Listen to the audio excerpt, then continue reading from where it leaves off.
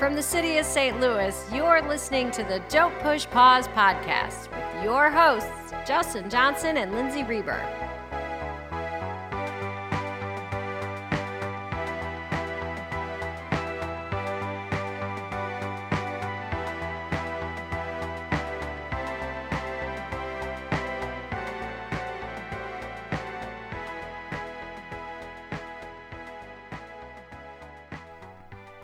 Welcome to the podcast. Thanks so much for joining us for our very first episode. I'm Justin. And I'm Lindsay. And we are both big lovers of film, more specifically films of the 80s and 90s. So we thought it'd be fun to focus a podcast geared toward movies of that era.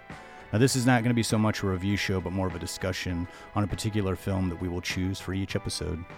Every episode, we pick a movie that we like and enjoy. We're not here to tear anything apart. Our hope is that you rediscover a lost gem or seek out something new that's now considered old and maybe even forgotten. Then after that, we have our short segment, which is called our Pick of the Week, where Lindsay and I each pick a different film that we try to somehow connect to our main movie of discussion. These will generally be films that we don't think are the greatest ones in the world, but ones that deserve a little bit of attention. And finally, we close out each podcast with what we like to call our Murray moment. Both Justin and I greatly appreciate Bill Murray, and we end with a tidbit on him and try to relate it to our main movie of discussion in some way. So that in a nutshell is how things are going to go here at Don't Push Pause. So let's go ahead and kick things off with our very first film of our very first episode, and that is none other than Tim Burton's 1994 masterpiece, Ed Wood. So we decided on Ed Wood because we wanted to start with one of our favorite movies. It's an underrated Tim Burton film about an underappreciated film director. We also wanted to do a film that included Bill Murray, and even if he is in a supporting role, and a glorious one at that. It's also a mixed genre film, so that's always kind of fun to tackle. So since this is a biopic, a few things we will discuss are what makes this movie stand out among all the biopics there are. Also, we'll talk a little bit about the real Ed Wood and give you a little information on him in case you are not familiar. So if you've never heard this movie or you're completely in the dark on who Ed Wood is, Lindsay, can you bring us up to speed on this guy, Eddie Wood? Edward D. Wood Jr. is an overly ambitious filmmaker, and this movie follows the making of more than a few of those movies, including what's considered to be the worst movie ever made, Plan 9 from Outer Space. The movie also touches on his intense love for Angora sweaters as well. So before we kick off our discussion on the real Ed Wood, I wanted to play a scene from the Tim Burton film where Johnny Depp is portraying Ed Wood. This is early on in the film where he's pitching to producer George Weiss on why he is the best person to direct a film about a sex change operation. Well, Mr. Weiss, look no further. I'm your man.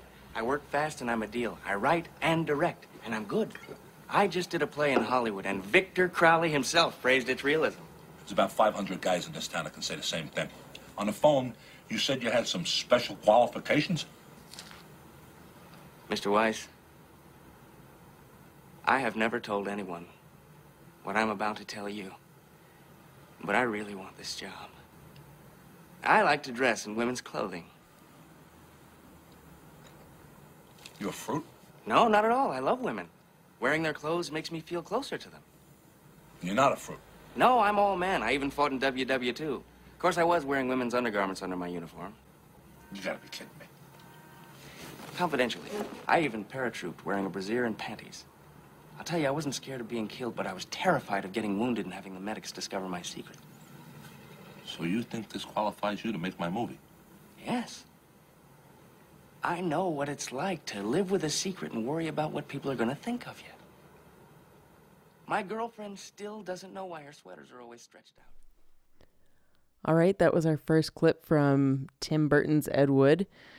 Eccentric is just one of many adjectives we could use to describe the film director, Mr. Edward D. Wood Jr. We're going to tell you a little bit about the man himself, and then we'll get into the meat and potatoes of the Tim Burton film. So the Tim Burton film follows Ed Wood's film career pretty closely and accurately, but I just want to give you a little bit of history prior to where the Tim Burton film picks up. Ed Wood was born in the suburb of Poughkeepsie, New York in 1924, and he had a fairly idyllic childhood. a love of pulp comic magazines and horror movies, his favorite actor being Bela Lugosi. On his 12th birthday, he received a film camera from his father, and he made his first short film, which was the actual Hindenburg flying over his neighborhood. He later joined the military and was a decorated soldier, being wounded in war, which is talked about in the clip that we just heard. So in 1947, he moved to Los Angeles, thus beginning a career directing some short films, commercials, and writing and producing several plays. And that's where the Tim Burton film picks up. So in this film, Johnny Depp portrays the title character Ed Wood, and the film it follows fairly closely this small section of his film career, which most would say was his most successful.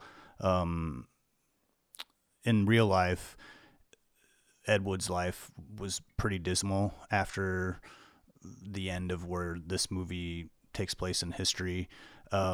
But is that Plan 9 from Outer Space? Is that what we end with? Yeah, the Tim Burton film ends with Plan 9 for Outer Space, and in real life, after Plan 9, Ed Wood's life sort of delved into alcoholism and eventually dying flat broke. But the Tim Burton film, thankfully, there is some dark moments, but it basically focuses on him making 3 films: Glen or Glenda, Bride of the Monster, and his most notorious film, Plan 9 from Outer Space. And it also really gets into his relationship with Bela Lugosi, which is a pretty prominent part of the film and a pretty prominent part of Ed Wood's life.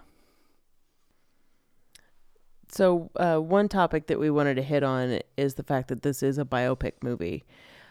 For me personally, I feel like it greatly differs from movies like Walk the Line or Ray. To me, while great movies on their own, they feel, very slick, and kind of maybe important moments that happened are possibly embellished in order to make a great movie. Ed Wood is different because I feel like a lot of these things actually happened, or they actually did happen. Not I feel like they did. This movie doesn't feel biopic-y, even though it tells the truth of what actually happened in his life. Yeah, and Johnny Depp really plays this character in an over-the-top kind of way. But the thing about it is that Ed Wood was pretty over-the-top. Probably why I think Johnny Depp is amazing in this role too, as playing him. But for me, why I feel like this movie is so good is because it is a biopic movie, but it doesn't feel like it. It feels like it is a movie on its own, and you kind of, in some instances, kind of can't believe that this was actually happening during the time that it was. Yeah, and some of the thing I think you mentioned this yesterday. You were talking about how like a lot of biopics are played up for dramatics, and even actually played it for dramatics when these things didn't even really happen in the real person's life. And what this movie, I think, does a good job of, that makes it the opposite of a biopic-y type movie, is that there are real things that they talk about, like Bela Lugosi's heroin or morphine habit.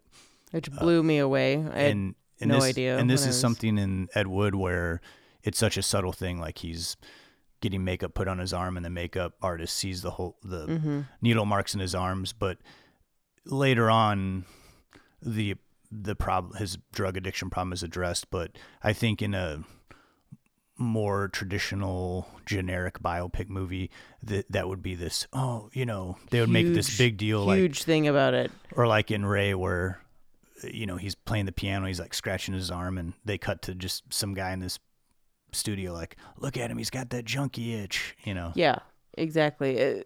Ed Wood was more subtle, and I think specifically during those times, things like that were either, one, not really understood or known about, or two, if they were known about, we didn't really talk about them either. So it would make sense. You just be like, I was going to put a little foundation, a little powder over those track marks there. Yeah.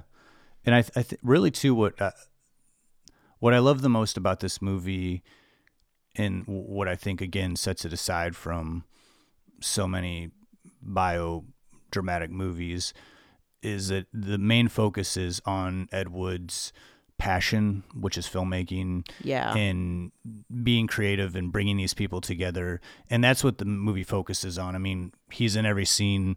It draws from accuracies of his real life, but the main focus isn't on necessarily his struggles. It's on his passion.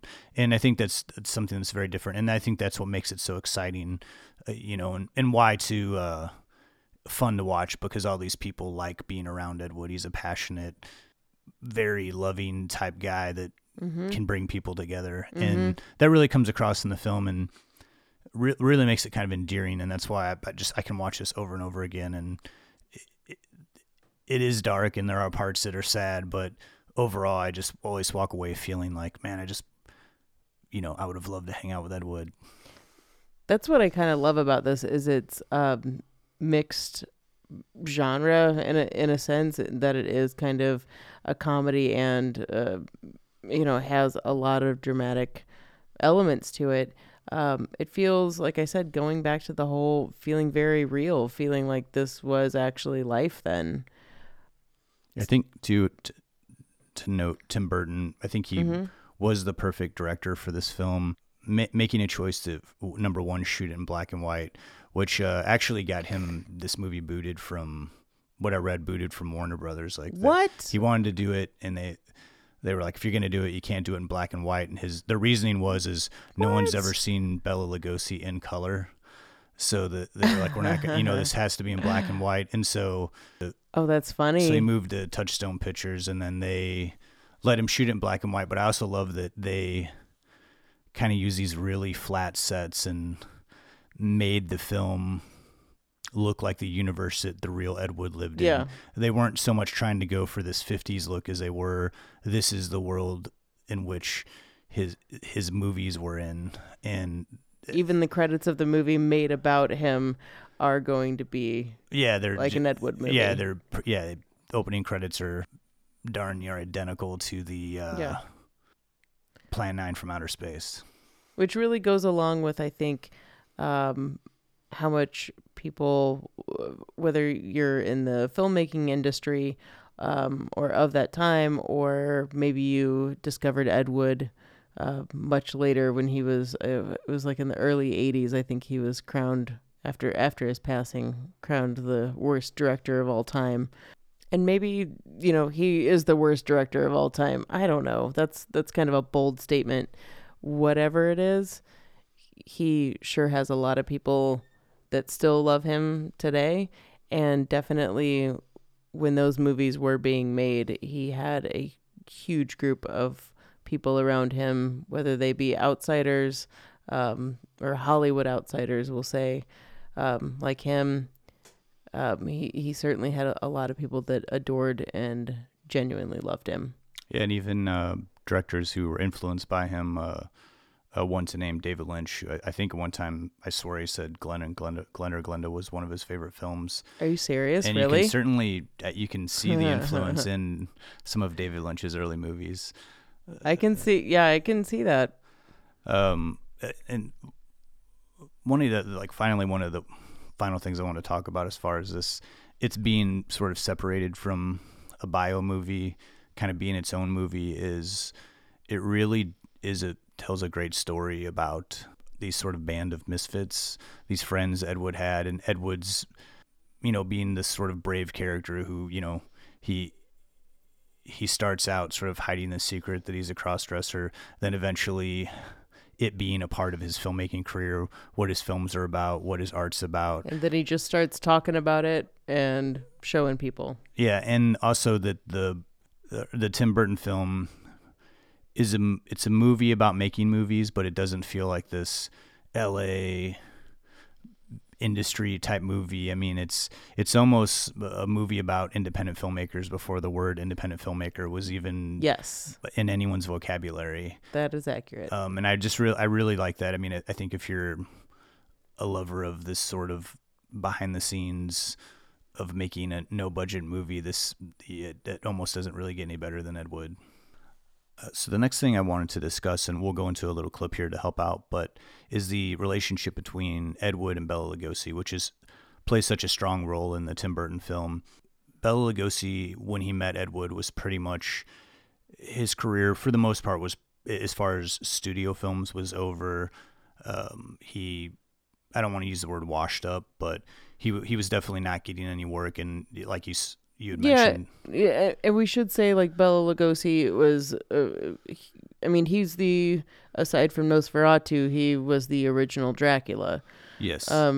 He's kind of iconic, and kind of after that, was very much like he was in monster movies. Yeah, very typecast. It's hard to, it was White hard Zombie, for him. yeah, Very hard for him to step outside of that role in other people's eyes. Which makes sense why Ed Wood loved him so much. Yeah, and Ed Wood grew up, Bela Lugosi was his favorite actor, so in the movie, they happenstance, they meet on the street, and Ed Wood gives him a ride home, and they start talking, and thus begins their relationship, where Ed Wood starts, getting him work in these no-budget films, and the films that probably Bela Lugosi would have never done, but sure, at this point in his career, he just wants to work and get any kind of money that he can. And he's aware of where he was in his career. So we'll get into a little bit of that, but here's a clip. This is where Johnny Depp is giving Bela Lugosi, who's portrayed just insanely brilliant, so amazing by Martin Landau, who did win an Oscar for his performance. I know, I love that. Boy, Mr. Lugosi, you must lead such an exciting life. When is your next picture coming out? I have no next picture. You gotta be joking. A great star like you must have dozens of them lined up. Back in the old days, yes.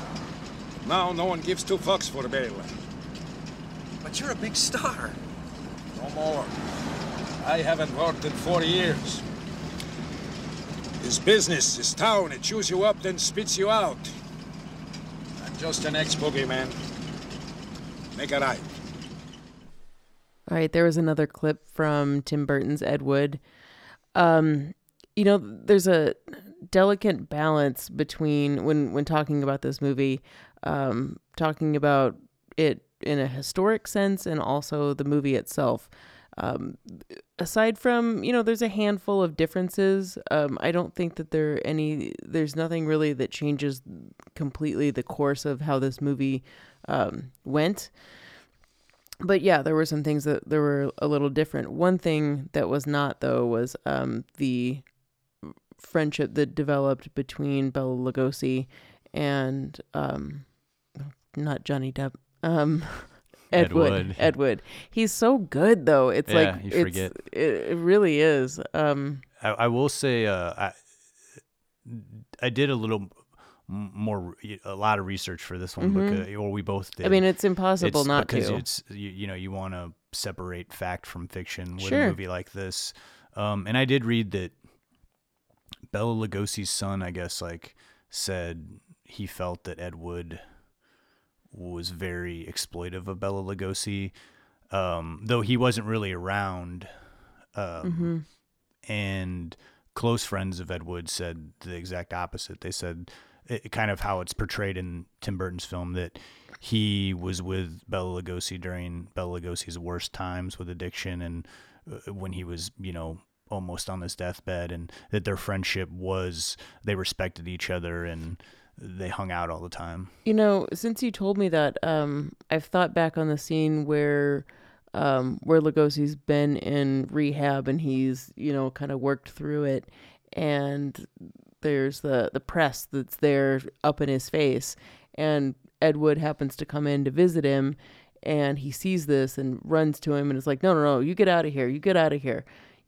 And I wonder, I don't know, but I wonder if that's in direct response to maybe him saying that, or it being said that Ed Wood was exploiting Bela Lugosi in some sense. Yeah, maybe that was a response of them saying, or maybe it actually happened. Who knows? Him. Yeah. Unfortunately, the only two people that really know are both dead. Right. Yeah. But it is that scene. There's several scenes there toward the end of the Burton film where their kinship is what really, to me, it's heartbreaking in a way. Like, it's sad, but in a way that makes me feel good. Like, he loves Bela Lugosi so much, and Bela Lugosi he respects Ed Wood because he gets these projects done no matter what, and he is willing to he's not going to give up on Bela. Like, he's going to continue to put him in his movie, even, shoot. He in the movie, he shoots this final scene that he's going to build an entire film around. Yeah. Giving him this, he knows that Ed Wood knows that Bela Lugosi's probably going to die after he gets out of rehab in the Tim Burton movie. In the Tim Burton movie. There's a lot of things that, and this is just, I'm not trying to go too deep here, psychoanalyze. Do it. But, okay, so let's think. Bela Lugosi, totally towards the end of he is at the end of his career, whether he dies from addiction or not. Like, he is, for, like you said, one of a better phrase, washed up. He knows it. He's completely aware of it.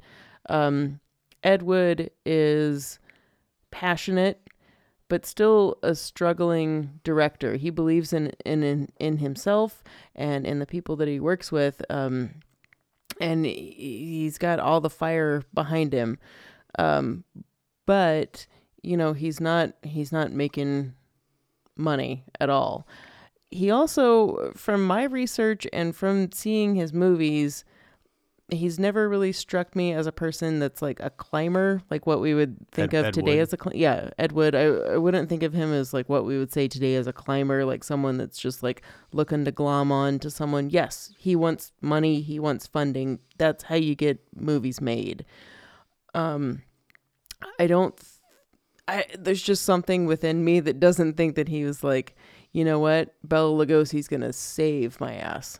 Sorry, but no, I think too. I think I think that he was a genuine person with his friends.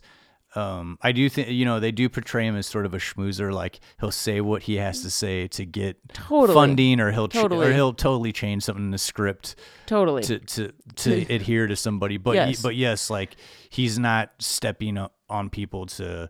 Like, I don't think he was using Bela Lugosi. I think he, yes, for his name, yes, but I don't think that he didn't care about him, especially during a time of drug addiction. But correct me if I'm wrong here, Justin, but I'm fairly sure that Ed Wood did kind of help him through some of that drug addiction. Yeah, from what I've read, Ed Wood was there through the rough patch of Bela Lugosi's drug addiction, and there's actually even I'll try to find it. I'll try to put it in here. A clip of it's like a newsreel footage that I found of Bela Lugosi just out of rehab, and he sounds pretty positive. Definitely the opposite of how it's played in the Tim Burton film, where he's sort of kicked out of rehab because he didn't have money, and he definitely does not sound healthy. But in this real interview, he sounds healthy, but the first thing he mentions is like, I'm doing the next Eddie Wood picture. Oh wow, I'd love to see that. And that is something that, that's real. That's him saying, he's excited about doing the next Ed Wood movie. And this movie chokes me up. I know, there multiple times. Multiple times. The last 25 minutes of this movie, it gets dark. It's pretty, and Tim Burton does get dark, but this is, I think, probably his darkest film as far as that last passage of Bela Lugosi's relationship with Ed Wood. Mm-hmm. I just wish you could have seen the movie. No problem. I know it by heart.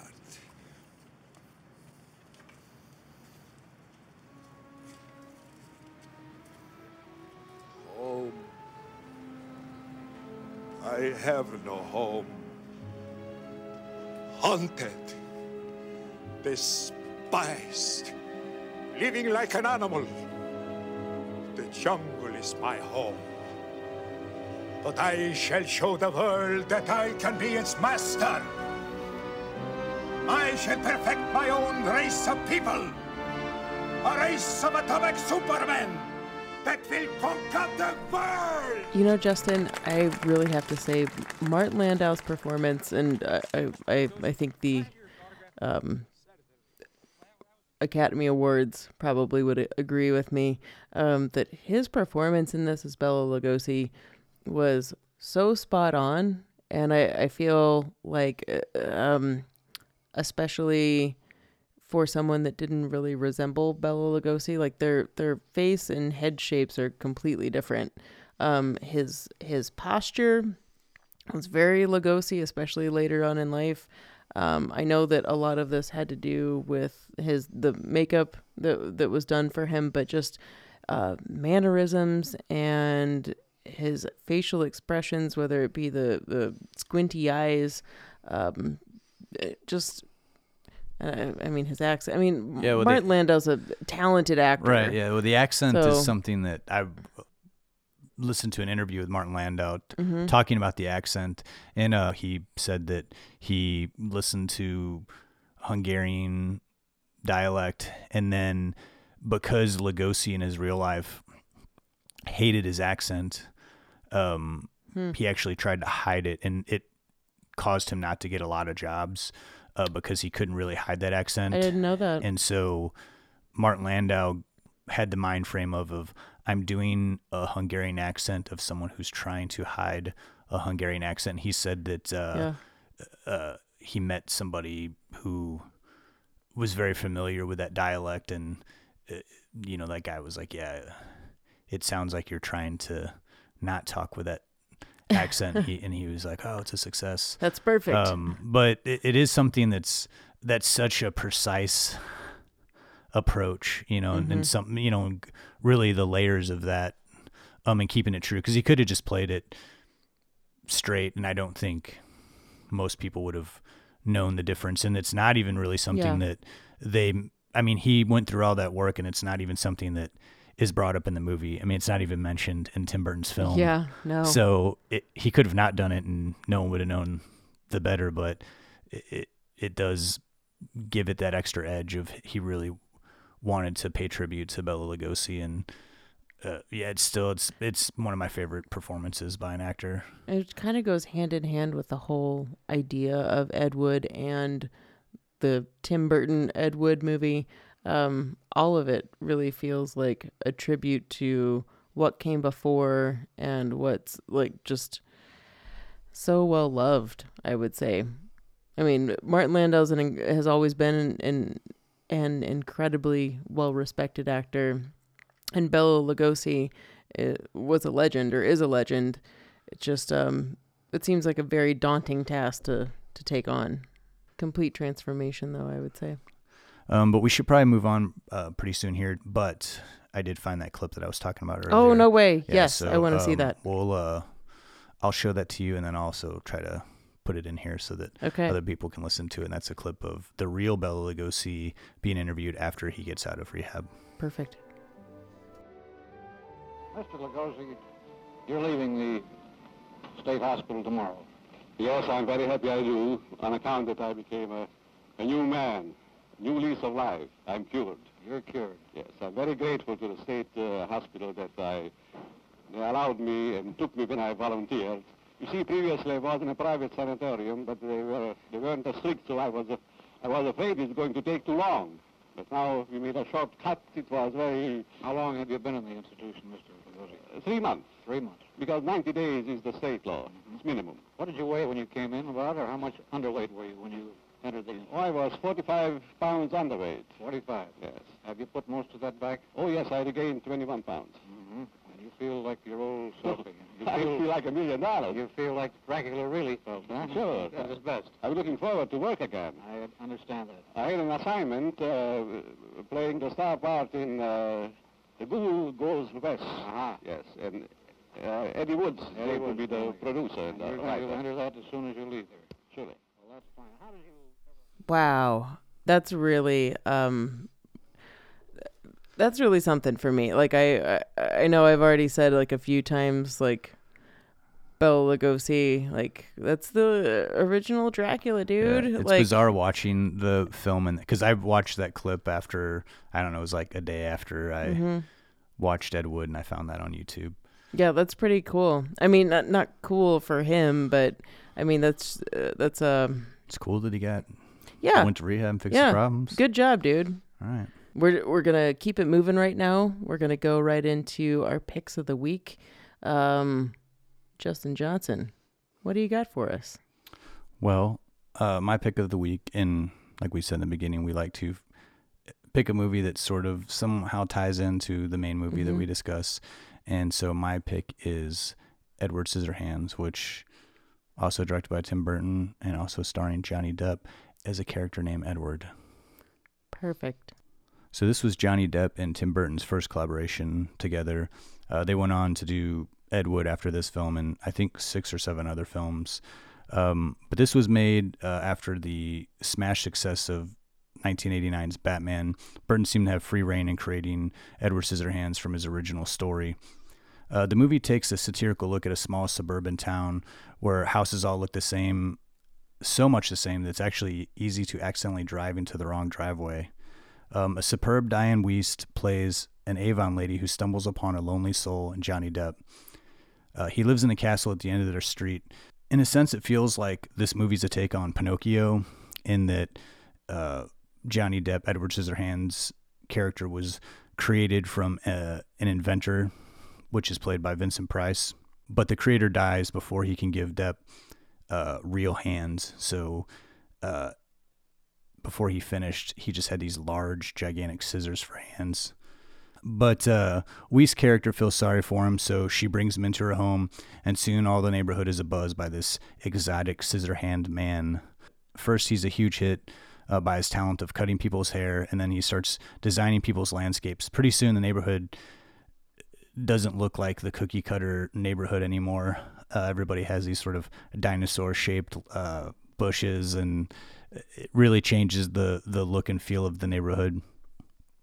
But eventually, the neighbors turn on him, and in true Frankenstein fashion, they chase him back into his castle. I have to admit, I find Ed Wood to be Tim Burton's best film, but I think Edward Scissorhands might be his most imaginative and original work.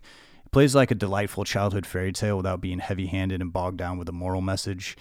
I do think the film slows down a little bit and gets a little thin on story with the Anthony Michael Hall and Winona Ryder subplot intermingled with Edward Scissorhands' crush on Ryder's character. It really slows the movie down, but overall I think it's just a great movie. I also think it's just an incredible feat by a director who was fairly young. Tim Burton was maybe 30 years old when he directed this film, and it ties in with Ed Wood in a way that Tim Burton was a gigantic fan of Vincent Price growing up, the same way that Ed Wood was a huge fan of Bela Lugosi.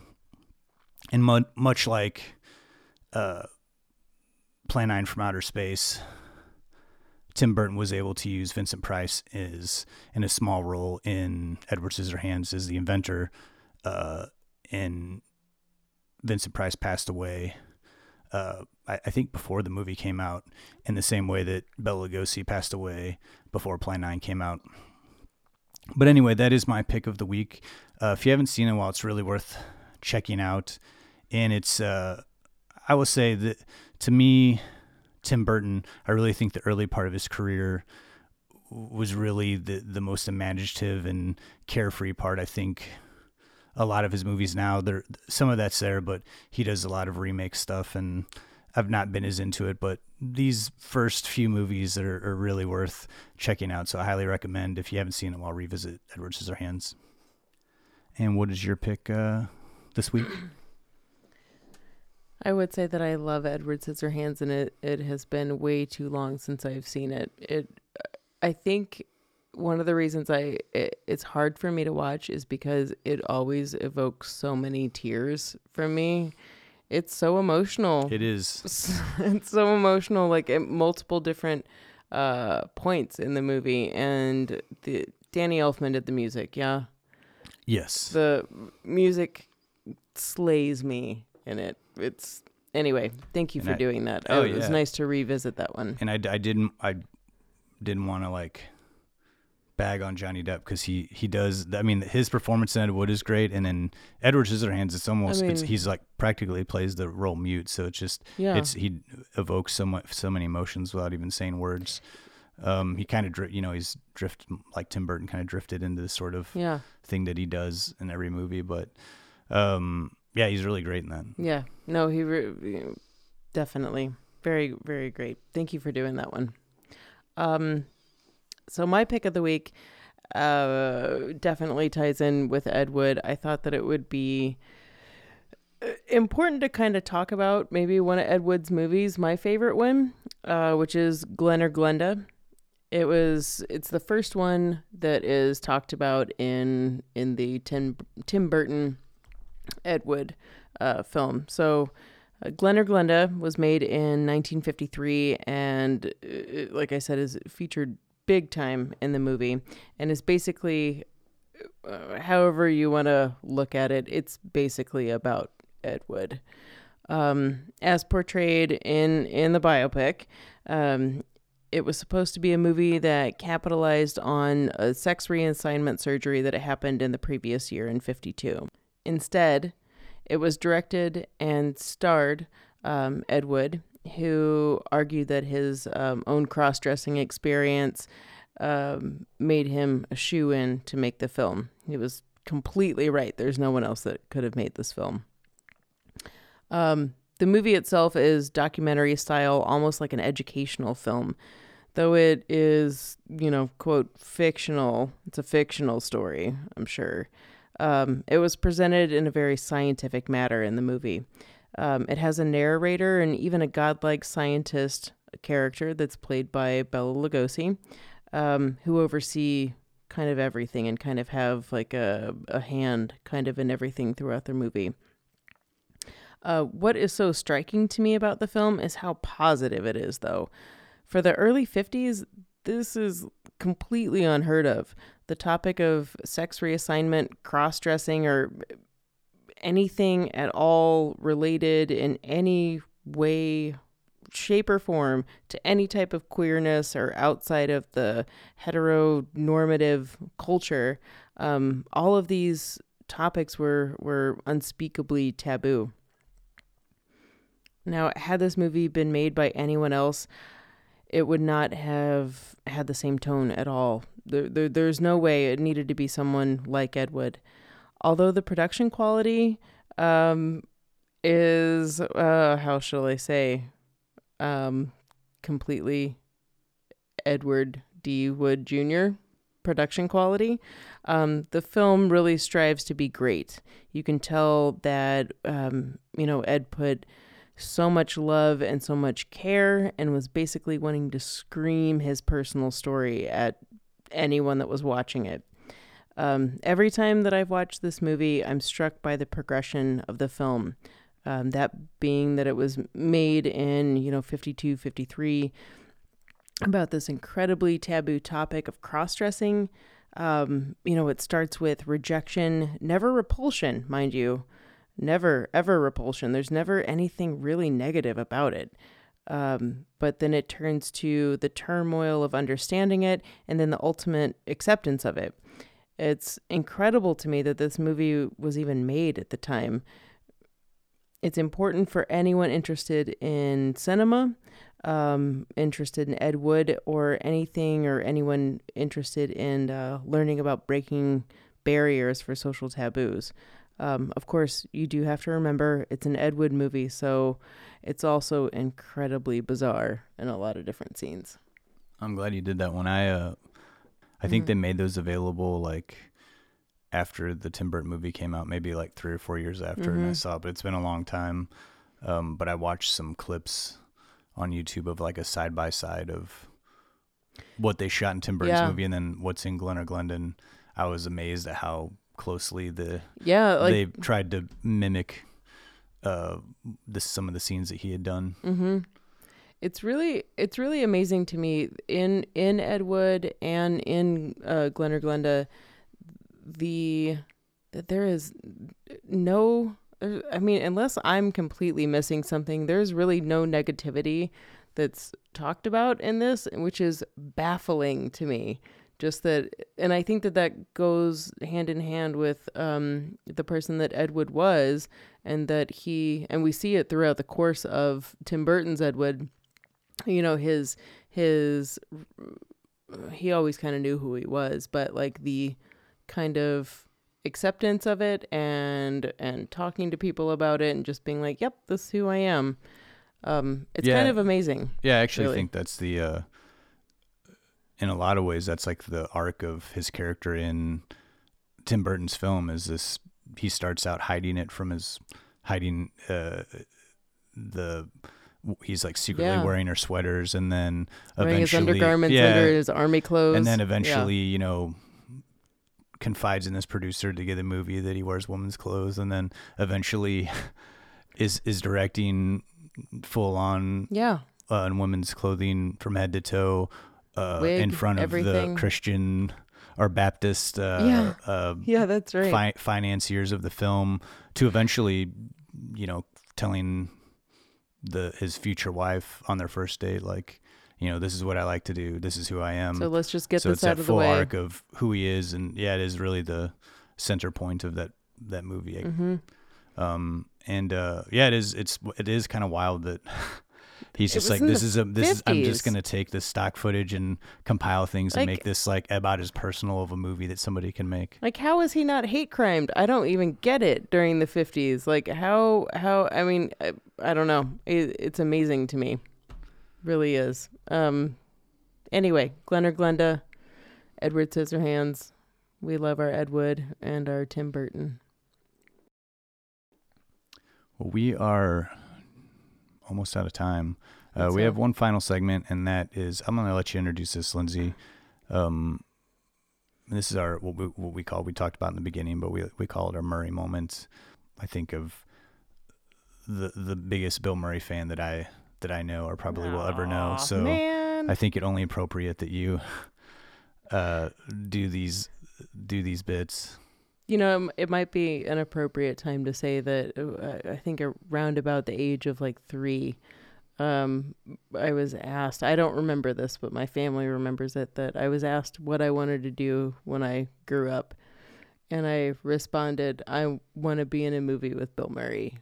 Well, and it also, it's like when we were talking about this idea of doing this segment, just like, has a movie ever been worse because Bill Murray was in it? No, ever. I mean, even Larger Than Life. I'm sure I'll talk about Larger Than Life at some point, or The Man Who Knew, what was it? The Man Who Knew Too Little, Too Much. I will say that since we've been talking about doing this segment, I've ran through just about every Bill Murray movie, but that's the only one I can't say that I've seen that movie. So you know what? Who knows? I have no idea.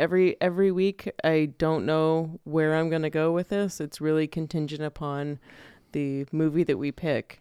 I like not knowing what you're going to say. I know. I kind of like you not knowing too. We'll see. All right. So this is this week. This is your Murray moment.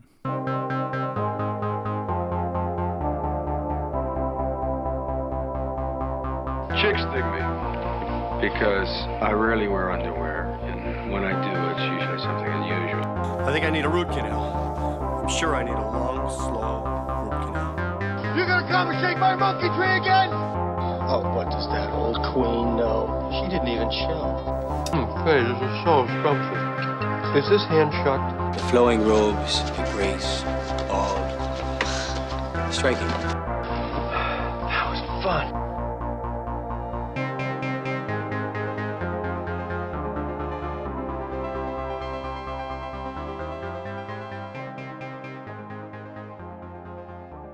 All right, so since we've been talking about Ed Wood, this kind of sparked me to think about a film that seemingly ended Bill's dramatic side of his acting career really before it ever even started. It's always been ironic to me that the groundwork for what would later become his career resurgence, I guess you could say, actually began in 1984. Well before Rushmore and Lost in Translation, 2 pivotal mile markers in his career. I mean, in my opinion, I think a lot of people would probably agree with that. And In exchange for doing Ghostbusters in 83, 84, Bill got Columbia Pictures to greenlight a passion project of his called The Razor's Edge. It was a period piece in which a man returns from war, World War II specifically, partially traumatized, then goes on a quest to find himself. So Bill wrote the script based off this 1944 novel by W. Somerset Maugham, I believe that's how it's pronounced, but was not exactly what people who were really into, let's say SNL or just Bill Murray's career in general, wasn't really what folks were prepared for after seeing him in all these comedic roles. So The Razor's Edge totally tanked at the box office. We were at the height of capitalism and materialism of the 80s, and this was a film that was not that at all. It was deep, introspective, and not anything close to what Bill had built his career upon. After the movie was released and it totally bombed, he decided to take a self-imposed 4-year break from the business, something he'd later call a mistake. But, mistake or not, he did return to acting, as we all know, with a lot of kind of mixed emotion, deep gems like Scrooged and Quick Change, What About Bob, Ed Wood, and probably most notably Groundhog Day, which are comedies. But I hope everyone realizes that there's a deep dramatic undertone to a lot of these movies. It's kind of when stuff started to change for him, I feel like. It wouldn't be until 1998 when Bill's career would take a turn back towards the deepened, quiet grace, something that began in the rumble of The Razor's Edge. Some would call, his multiple films with Wes Anderson a reinvention of himself. But if you truly take a look at this man, his films, his subdued brilliance and stoicism, his weird self-irony, the sarcasm to mask or explain emotions behind motivations, you'd see that The Razor's Edge was this initial springboard for all of this. Although it was a complete failure at the time, it's what kind of laid the groundwork for the multitude of reasons why Bill is so loved in 2017. So, no matter if Ed Wood was considered a complete failure, during the time that he was alive, he'll always be celebrated and remembered for his vision, passion, and the work that he created. And the same can kind of be said for The Razor's Edge. It'll be remembered as a flop when it came out, but if you look back on it now, it's the exact brilliance and humility that's always been within Billy and everything that we love about him today. It makes me want to stay up late and watch Razor's Edge tonight. That was awesome. It's it's worth 2 hours. Yeah, it really is. That's one I have. It's on the list. That's another one I haven't seen in I don't know how long. It's jarring because you're not expecting it, and I can't imagine at the time, it coming out and being like, dude, this guy was in Meatballs like 3 years earlier. What's going on here? But no, it's cool, I think, to go back and revisit it now. I will do that. Well, thanks for that, Lindsay. That was nice. So that's pretty much going to wrap up our very first podcast. I'm really, really excited that we started doing this, and I'm hoping there'll be many more to come. Mm-hmm. My final thought on Ed Wood is I feel it's a criminally underrated film. I really, if you haven't heard of it, if you haven't seen it, I urge you to check it out. And if you're like us, it's probably one of your favorites as well. And our next podcast, we're going to take a sort of a different turn, different genre, different animal of a movie. All of these things, different genre, totally, but equally as fun, I would say. I agree. Would be the Joel Schumacher classic from 1987. You might have heard of it, The Lost Boys. We're going to be talking about that one. I'm excited for this. I went as like a lost boy a couple of years ago for Halloween. It was a terrible costume, but that movie's affected me, since I was a kid. Yeah, it was another one I saw like as a kid and grew up on, and I think I'm glad it's the next one we're doing. Yeah. Well, that's all the time we have.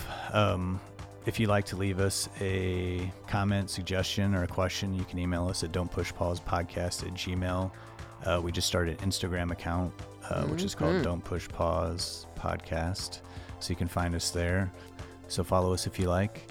And we hope you stick around for our next episode. This is Don't Push Pause. I'm Justin Johnson. And I'm Lindsay Raber. Thanks for listening. Thank you.